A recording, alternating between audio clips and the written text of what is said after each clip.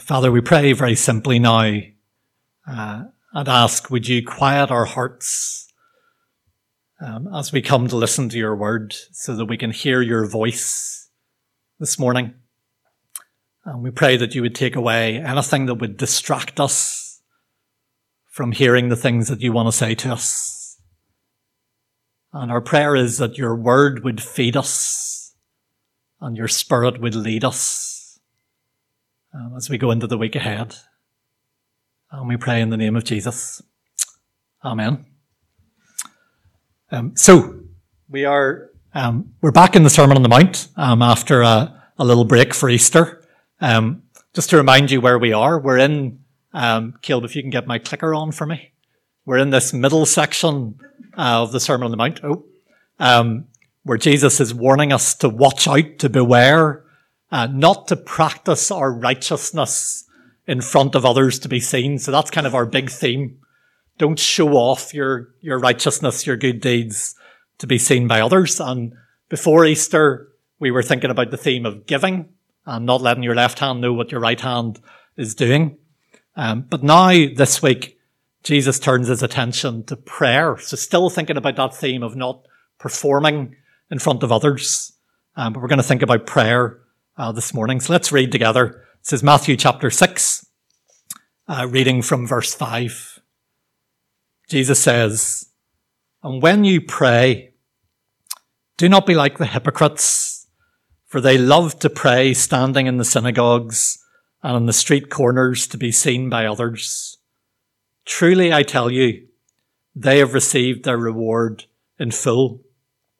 But when you pray, go into your room, close the door, and pray to your Father who is unseen.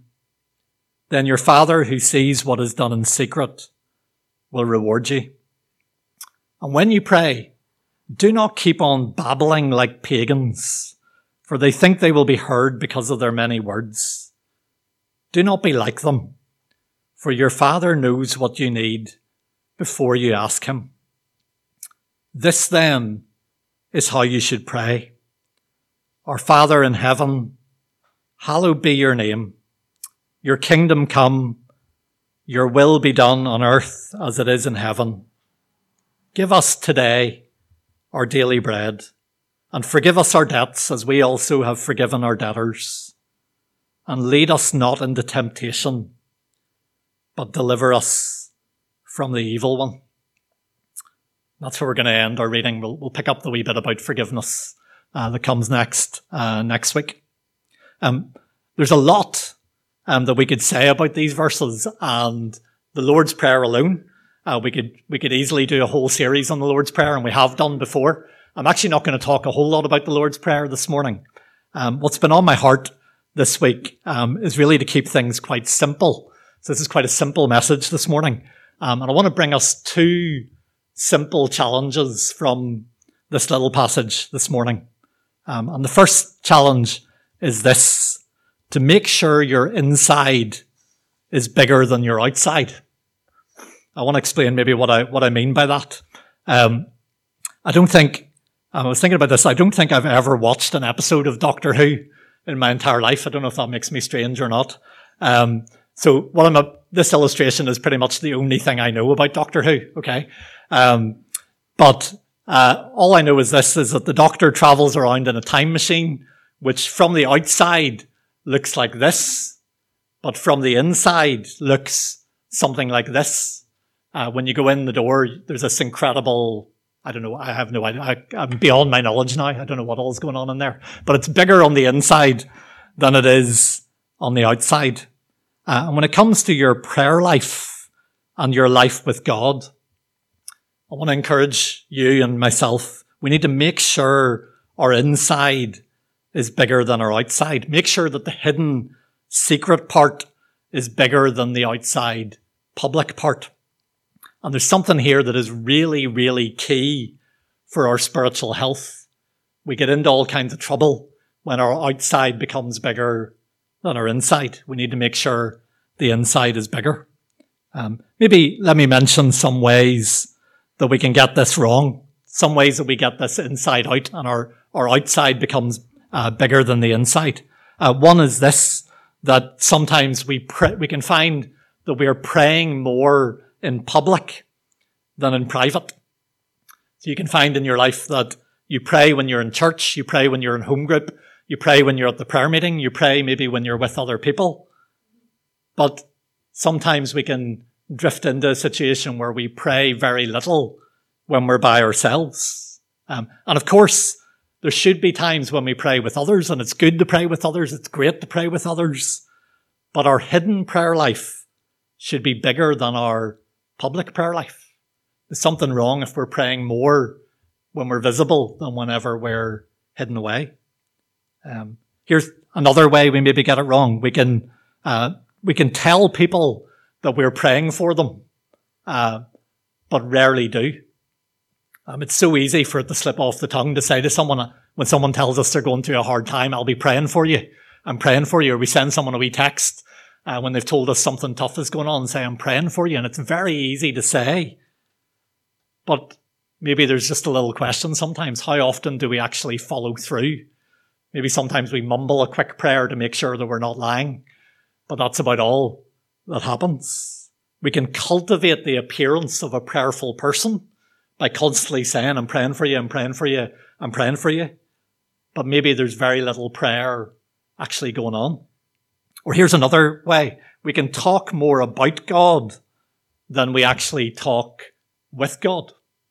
Some of us love talking about God, and we love discussions about God and Bible studies and debates even about theology and reading and thinking and talking. But if God becomes more a topic of conversation and less someone we meet with in the secret place, in the quiet place to talk with, then we're heading for trouble. That's spiritually really dangerous for us. Our outside is becoming bigger than our inside. Or maybe again, there's a particular danger in the internet age that we can cultivate an online reputation, because again, it's really easy to post a Bible verse or post an inspiring quotation or post a hashtag, pray for whatever it is that's going on in the world, or post an article or post a video. And we look like a committed, spiritual, prayerful, soulful, engaged Christian. But how often is there reality lying behind that public image, that public facade? How long did we actually chew on that Bible verse for ourselves before we fired it up there online? Have we even read the article that we're sharing with everybody, or did we just like the title? Have we taken any of that stuff and turned it into prayer and turned it into life? Or are we just cultivating a public image? It's really easy for our outside to get bigger than our inside, but it's really dangerous for our souls and our spiritual lives. And Jesus invites us to reverse the picture, to cultivate a hidden secret life with God, which no one else will see, but which will actually become the wellspring of your life, the source of your health and your vitality, is that place that nobody sees. And I love the simplicity of Jesus' words. What does he say? He says, go into your room, close the door, pray to your Father. That's it. This is not complicated teaching. Go into your room, close the door, pray to your Father. And I don't want to complicate it this morning or give you rules about how to do this.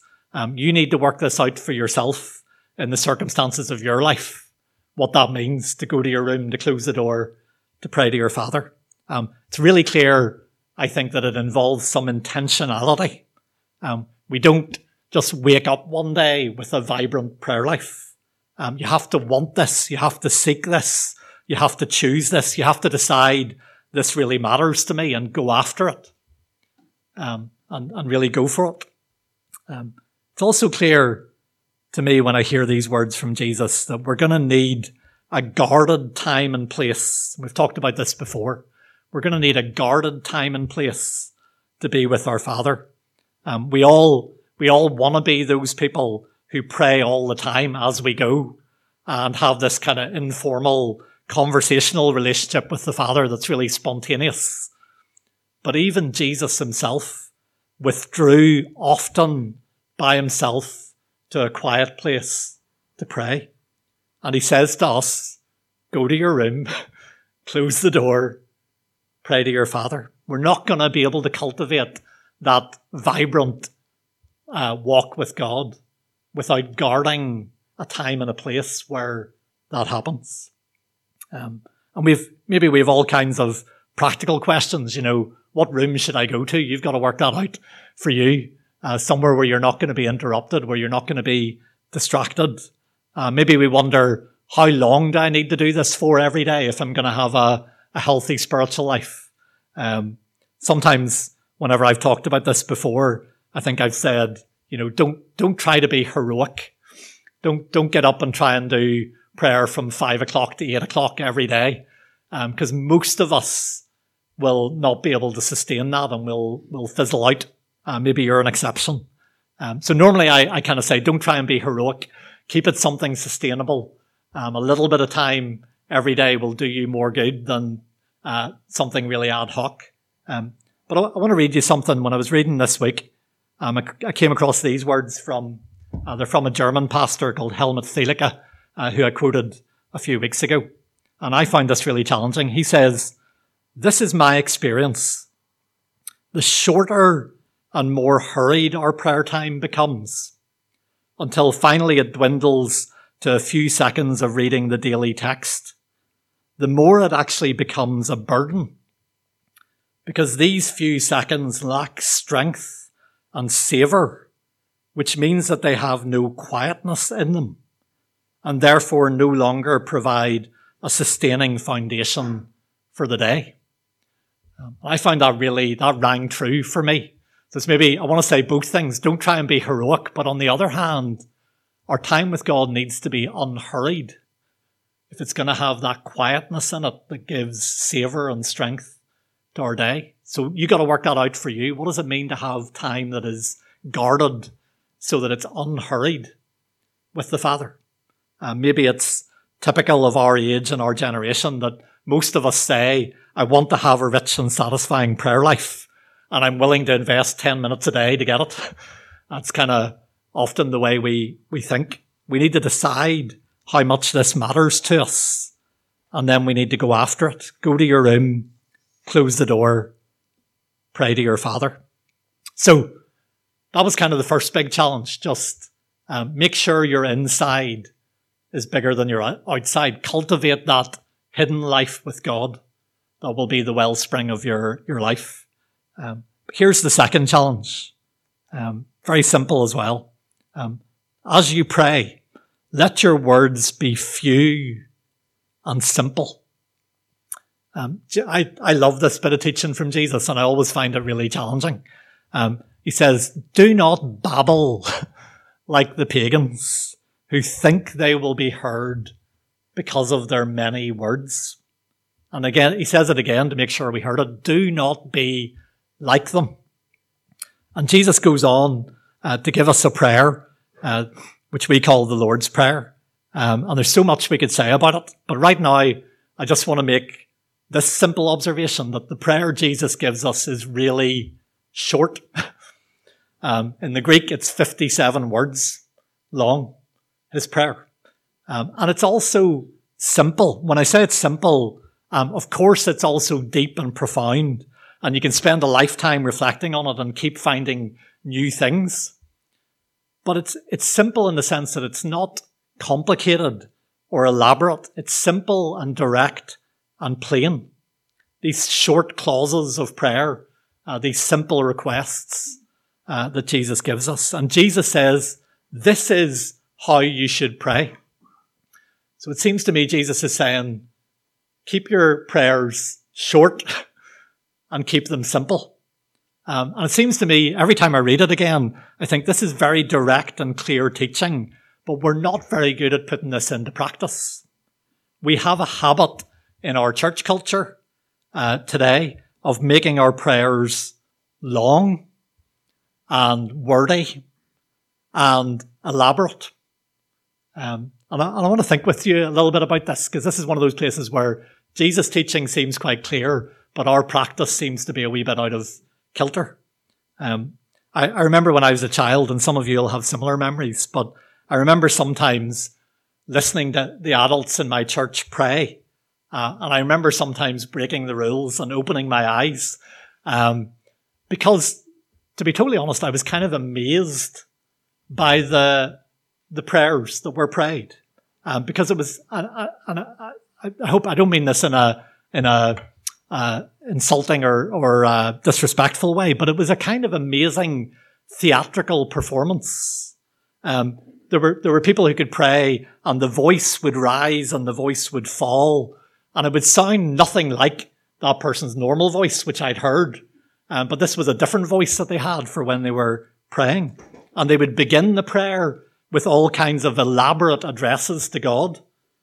And they would pray in 17th century English, complete with these and thous. And they would quote in the prayer incredibly huge chunks of scripture and verses of hymns. And they would go on for a very, very, very long time. And as a little child, I would open my eyes and stare in genuine amazement. It was an amazing thing to behold. In the parenting course that some of us have been doing, Rachel Turner, who does the course, says that she's interviewed quite a lot of kids about prayer. And she said to the kids, she asked the kids, how do you pray? Or how are you supposed to pray?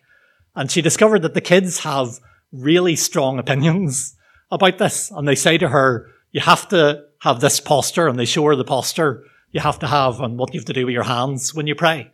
And you have to close your eyes, and you have to begin your prayer like this. And they tell her the formula for beginning your prayer.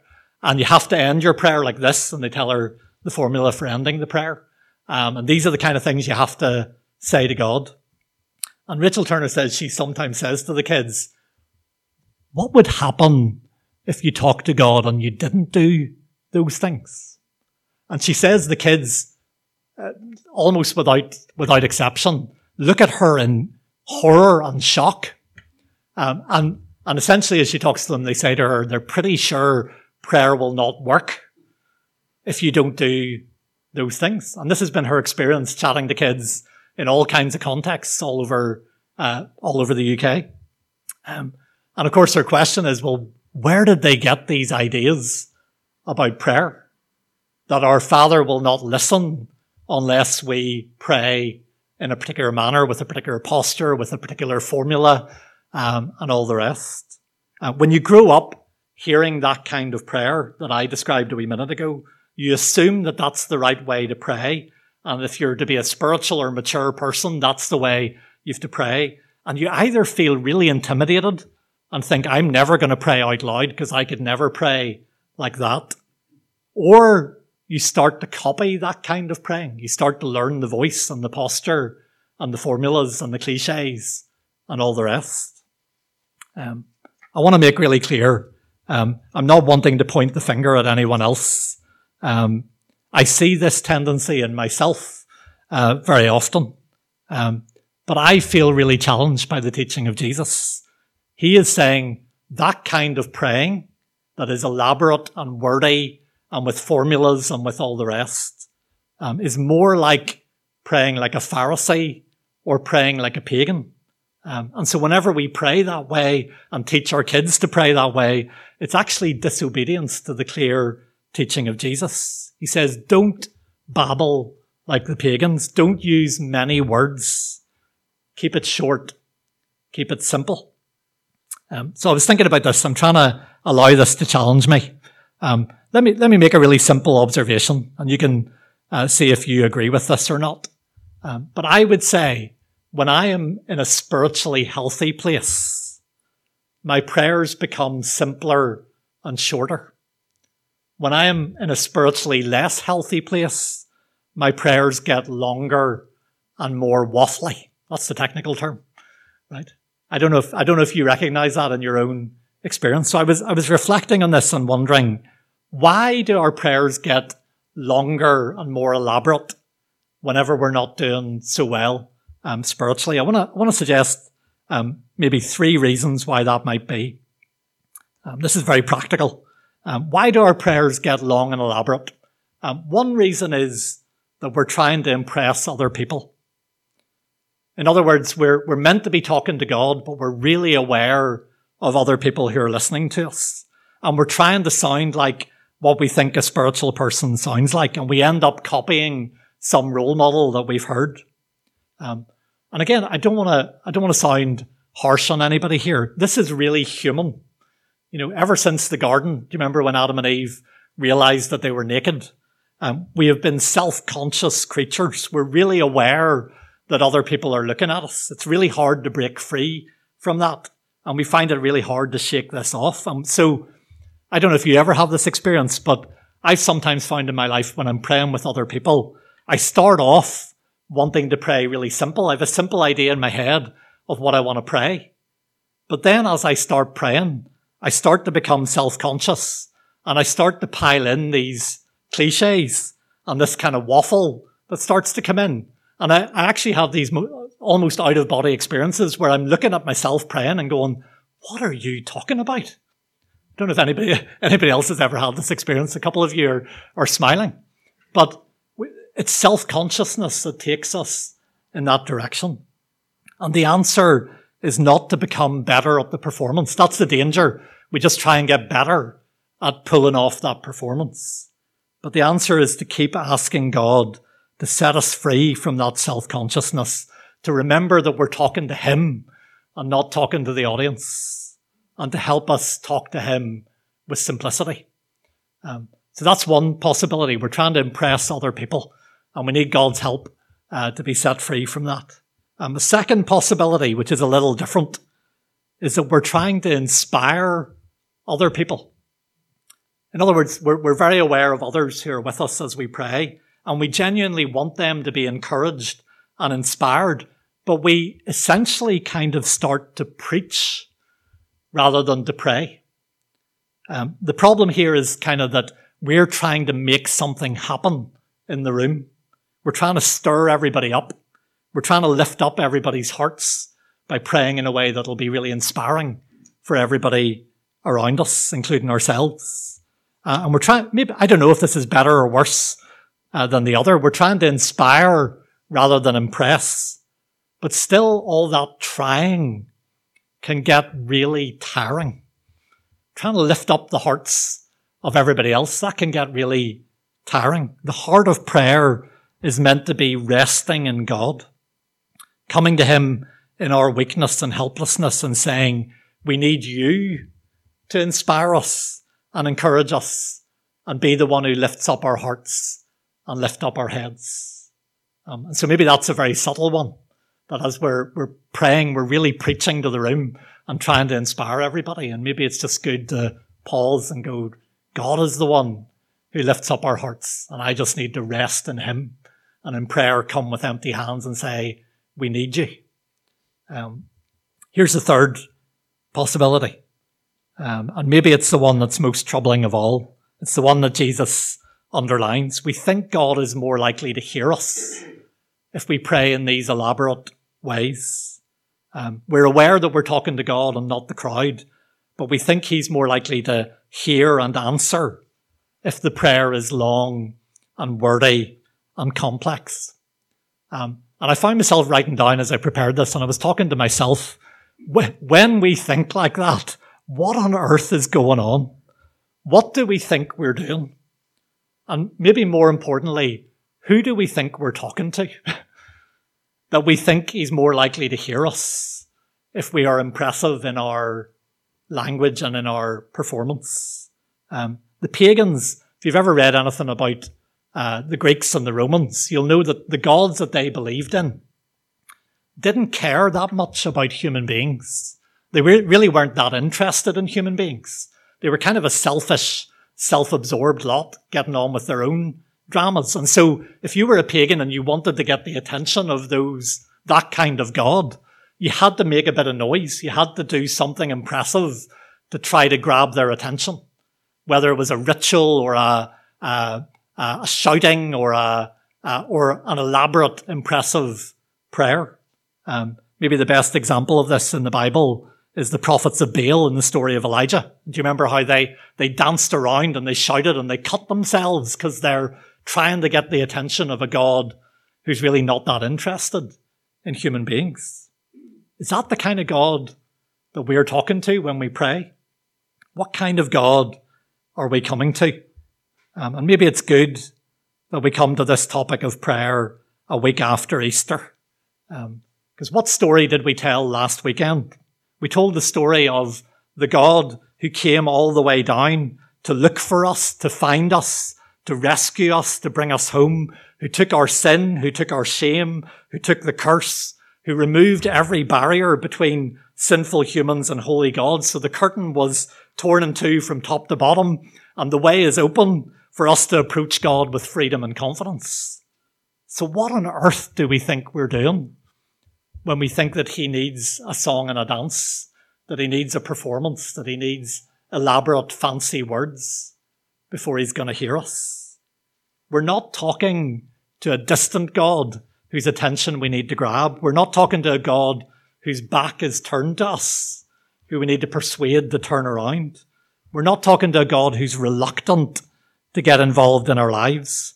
We're not talking to a God who's uninterested in our lives. If the story of Easter tells us anything, it tells us his face is turned towards us.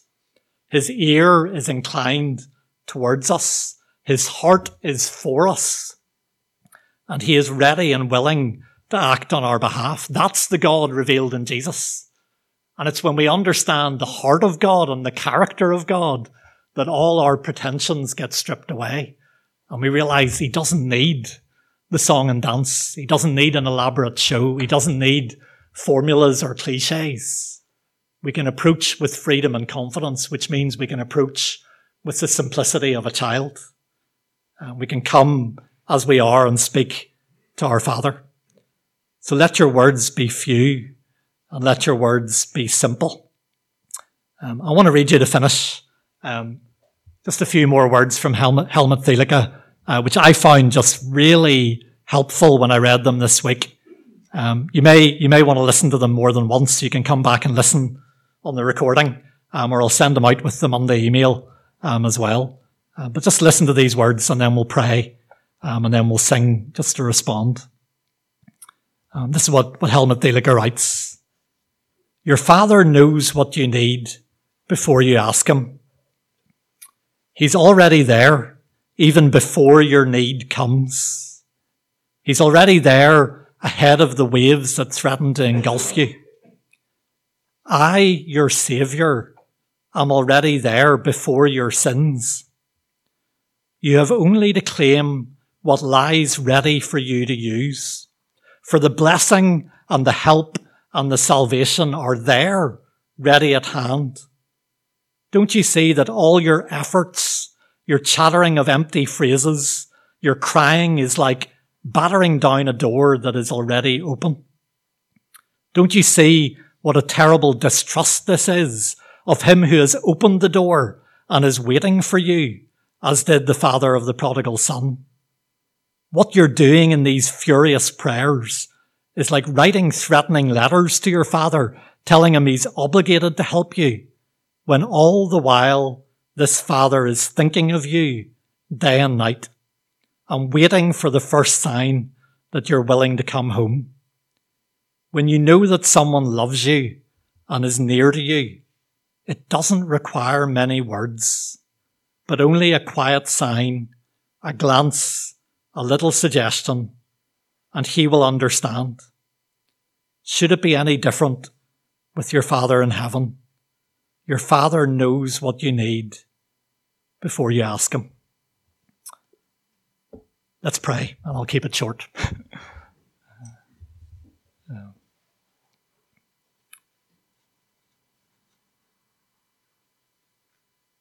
Father, we want to ask for your help to put these things that we've heard into action in our lives this week. And Father, we pray you would forgive us when our outside is bigger than our inside. I want to pray you'd help each of us to cultivate that hidden inner life with you that would be the source and the wellspring of our lives.